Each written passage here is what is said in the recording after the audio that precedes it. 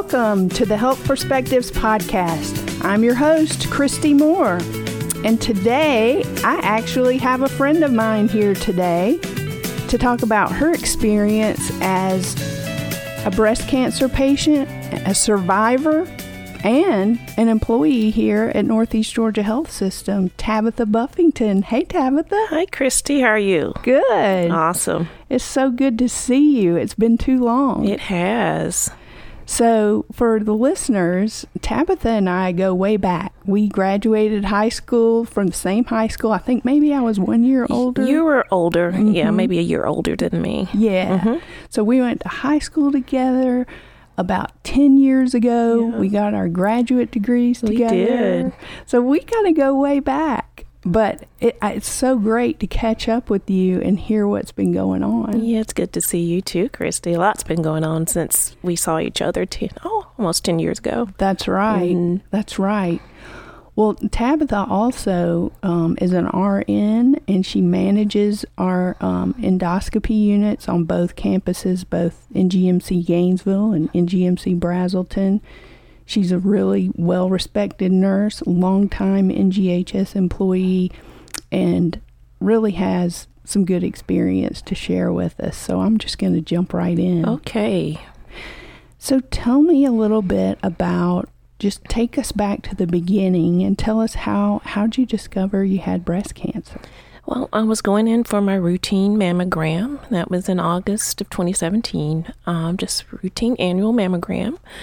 I received a call a few days later on the 22nd of August, and with the news that they found a suspicious mass in my right breast.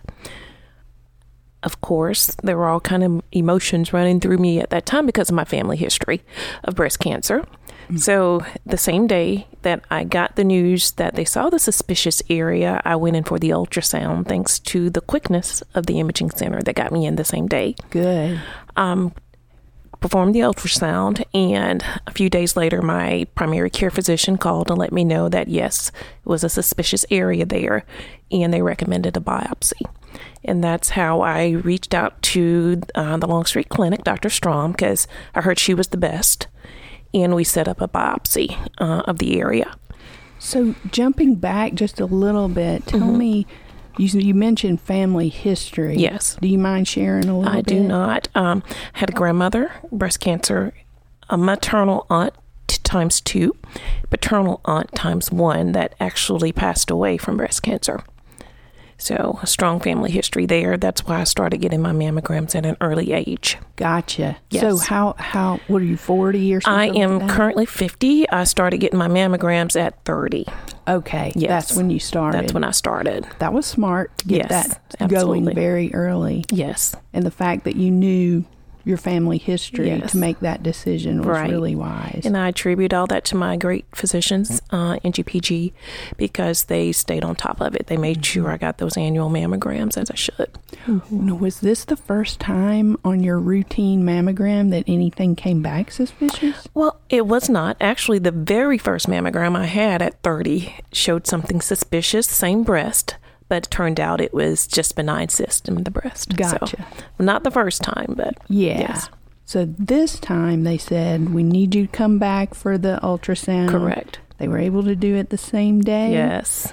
And then that's when they said, well, we're going to have to biopsy this. Yes. Okay. Yes. So then how long did that happen? The biopsy took place a week later at Dr. Strom's office.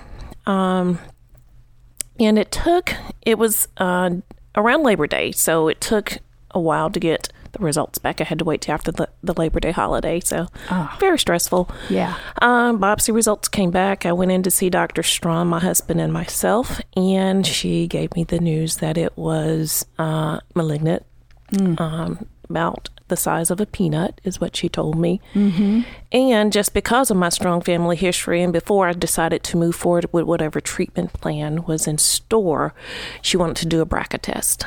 Gotcha. Because that would determine what treatment I would receive. And it did come back negative, so that was great. So You might have to educate us a little bit on that BRCA test. Okay. Is that like a genetic gene testing? It is a genetic gene testing that tells you if you carry the gene for breast cancer. Okay. Yes. And had it come back positive, the recommendation would have been a mastectomy. Okay. Yes. So it came back negative. It came back negative, yes. So I did not carry that gene. Interesting. Yes. So you can Yes. still get breast cancer but not carry that But gene. not carry that gene, absolutely. Wow. Right. So that was me. Mm-hmm. So what did they tell you? Well, I say tell you. Mm-hmm. Hopefully you were part of that team to Right, figure out right. what your treatment plan would be. Right. Yes. So once the BRCA test came back, they were waiting on tests to see what type of breast cancer, what was feeding the breast cancer, basically. Uh-huh. It was estrogen positive, progesterone positive, and worst of all, HER2 positive. HER2 is a more aggressive form of breast cancer. So her suggestion to me at that point was, let's get you in to see an oncologist before we decide on what type surgery you will have, to see what their treatment plan suggestion would be. So I did go, they made me an appointment with Dr. Lo Cicero, who is the oncologist at Longstreet Clinic. Mm-hmm. He looked at my history and he thought that the lump was small enough to just go in and remove it and then start treatment after. Okay. Had it been a bigger lump, I would have to have treatment first, chemotherapy, to shrink the lump. But unfortunately, it was just the size of a peanut. So Gotcha. we were able to go ahead and do the lumpectomy, is what we decided to go with. Gotcha. And they also did some biopsies of the sentinel nodes under my armpit, just to be sure to see if that it had spread to any lymph nodes in the area, and it had not. So that Gotcha. I was thankful for that. Yes. But because it was HER2 positive, I had to do chemotherapy. So the chemo, you said, came after the surgery. the surgery. Yes. Gosh, there's so many questions swirling in my mind. If I'm feeling that way, I can only imagine Right. how you felt navigating this. It was hard. Thank God for my husband, who was there the entire time to help me through it. Oh, yeah. Because it's very emotional. Things are running through your mind, Yes. especially when you have kids. And I had a teenager and an adult son at that point, but Yeah. it was it was rough. I bet. It was rough. So when were you diagnosed with breast cancer? I was diagnosed in August of 2017. The surgery, which is the date that they follow as far as survival, was September of 2017. So that was pretty quick that you moved through all the diagnostic part Yes. of this. It was quick. And I'm curious about that, the biopsy. Were they able to learn, you mentioned the estrogen and progesterone Right. and HR2 parts.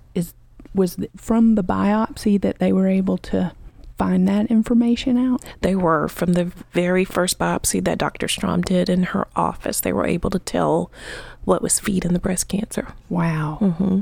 And it's pretty amazing that they did the biopsy in the office. Right, it was. And in the little procedure room, they just numbed the area, took the biopsy. Wow. That's great. Yes. Because time is of the essence. It is. No and doubt.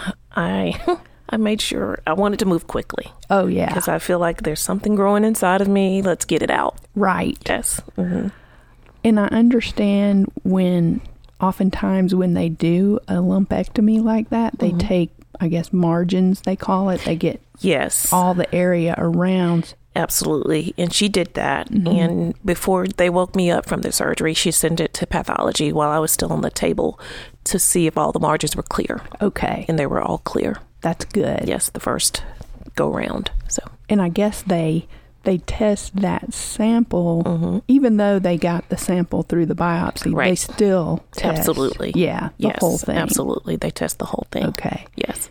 And then from there, I'm sure they could make adjustments to your treatment plan, but you kind of had your treatment plan set. Yes, my treatment plan was already set in stone at that point, right? Yeah. And I'm sure had they found additional areas in the lymph nodes may have to be adjusted a little bit, but pretty much it was set in stone by my oncologist, yes. Got it.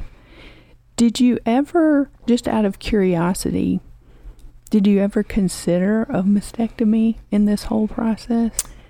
When she originally told me that it was malignant, that's the first thing that popped in my mind. I'm just going to get it removed. But she wanted me to wait until I got the BRCA study back before I made any harsh decisions. And upon discussion with her, the BRCA results, she just recommended lumpectomy. Yeah.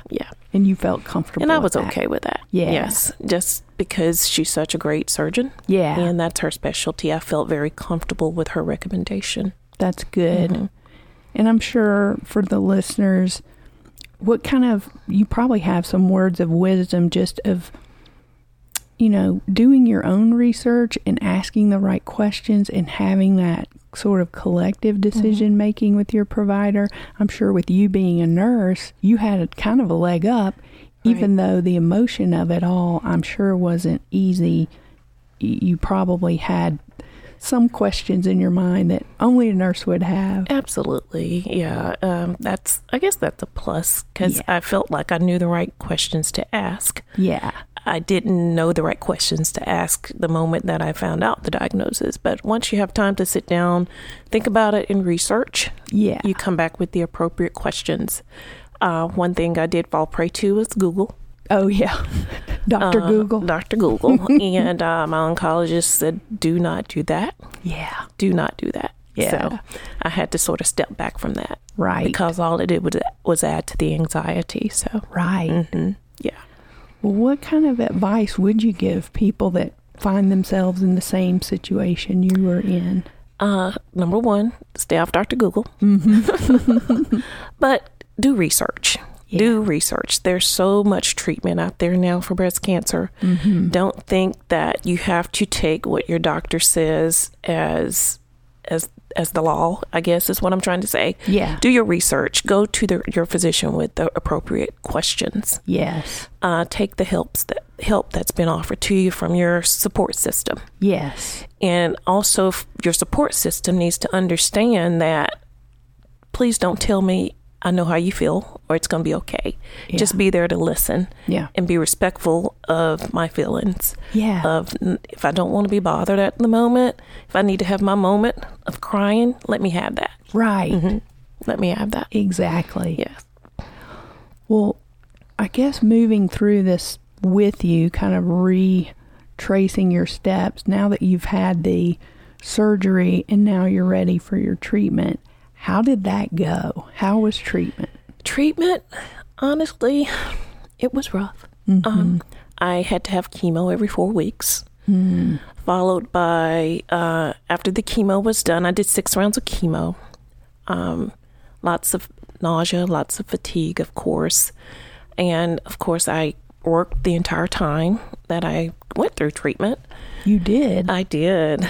I did my treatment on a Friday, came back to work on a Tuesday. So it was rough, but my staff, I'm telling you, the support from them was just unbelievable. The understanding that they had of what I was going through.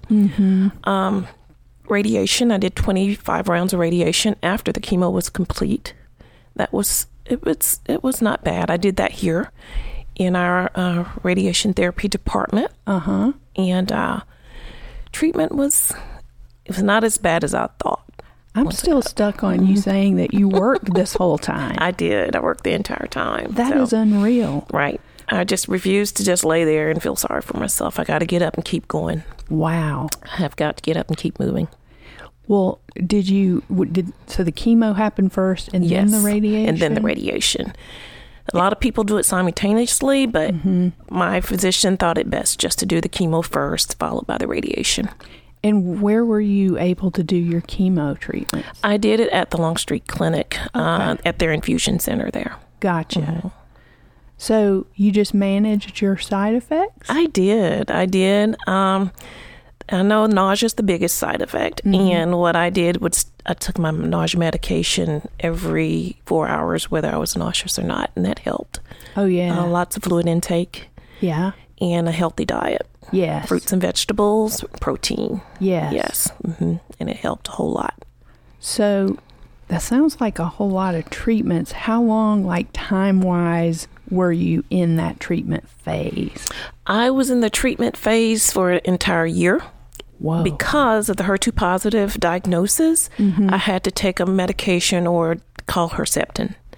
Herceptin is indicated for HER2 positive breast cancer to prevent recurrence. So I had to do that for an entire year. And then do you get mammograms every 6 months or so? I started out every 6 months my first year after treatment. Now it's annual, just once a year. Good. Yes. Well, did you feel like just celebrating when you got done with your treatment? Yes, I did, and I did celebrate. It was a very emotional moment. Yeah. I can remember getting my last treatment, Wow. Long Street, and I was coming to work after that treatment, and here in walks my family with a bouquet of pink roses. Oh. Didn't know they were coming at that last treatment. It's very emotional. Oh, I can only imagine. Very emotional. Did your husband ever at any point say, Tabitha, you don't need to go back to work today. You need to come home and rest? He did each time, actually, but Yeah. I just refused not to do that. Yeah. Somehow that does not surprise me. You are a hard worker. Yeah. And you are not going to give up. Right. Right. I refuse to go home and just sit and do nothing. Wow. And think. Things start running through your mind. So Good for you. yeah. Good for you. Well, what would you say, thinking back over it all, what was the most difficult part of your journey with this? The most difficult part was fear of recurrence. Still have those thoughts every now and then, but they were heavy back there. Oh, I bet. They were heavy back then, excuse me. Yeah, the fear of recurrence is the biggest thing. And I'm sure anyone that's in remission can relate to that. Yeah. How do you have any just tactics or things that you do that you found that work for you to kind of try and get your mind off of that? I joined a lot of support groups, and you can always find positive stories within those support groups, and that always helped. Online support groups, I would just go through, reach out to one of my counterparts on the support group, and we just talk through it. Yeah. There's always positive stories that come out of there. Yeah. So that helps a whole lot. That's how I coped with that.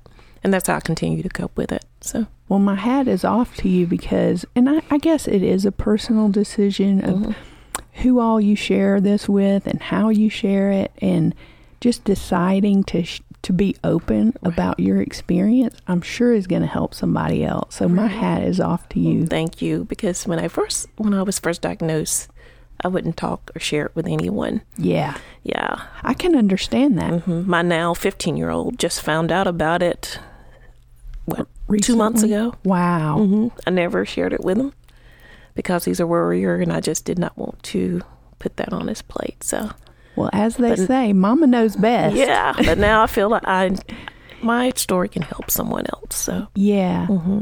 But I can see how you have to take the time for yourself to digest what you've been told absolutely. before you can even share it with some of your family. Absolutely. Absolutely.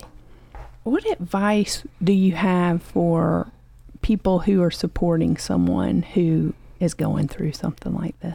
My advice to them would be to listen. Yeah. As I said earlier, please listen. Just be there. Yeah. Be there for me in my moments when I'm crying. Respect that. Don't try to say, oh, it's going to be okay. Because no one knows how you're feeling. Just be there. Yes. Be there and listen would be my advice. That's good advice. Yes. What things maybe have we not covered that you think might be helpful to our listeners on this topic? I would like to say that anyone that's on the fence about mammograms, please get your annual mammograms. It could save your life, literally. Yes. Right. And do your self-breast exams as well. Well, I think that is about all the time we have today, but I want to thank you again. And it's just so great to see you looking so good and so healthy. And want to thank our listeners for listening in today and let you know that you can catch this podcast on Apple, Spotify, iHeartRadio, or Amazon Music. We'll see you next time on Health Perspectives.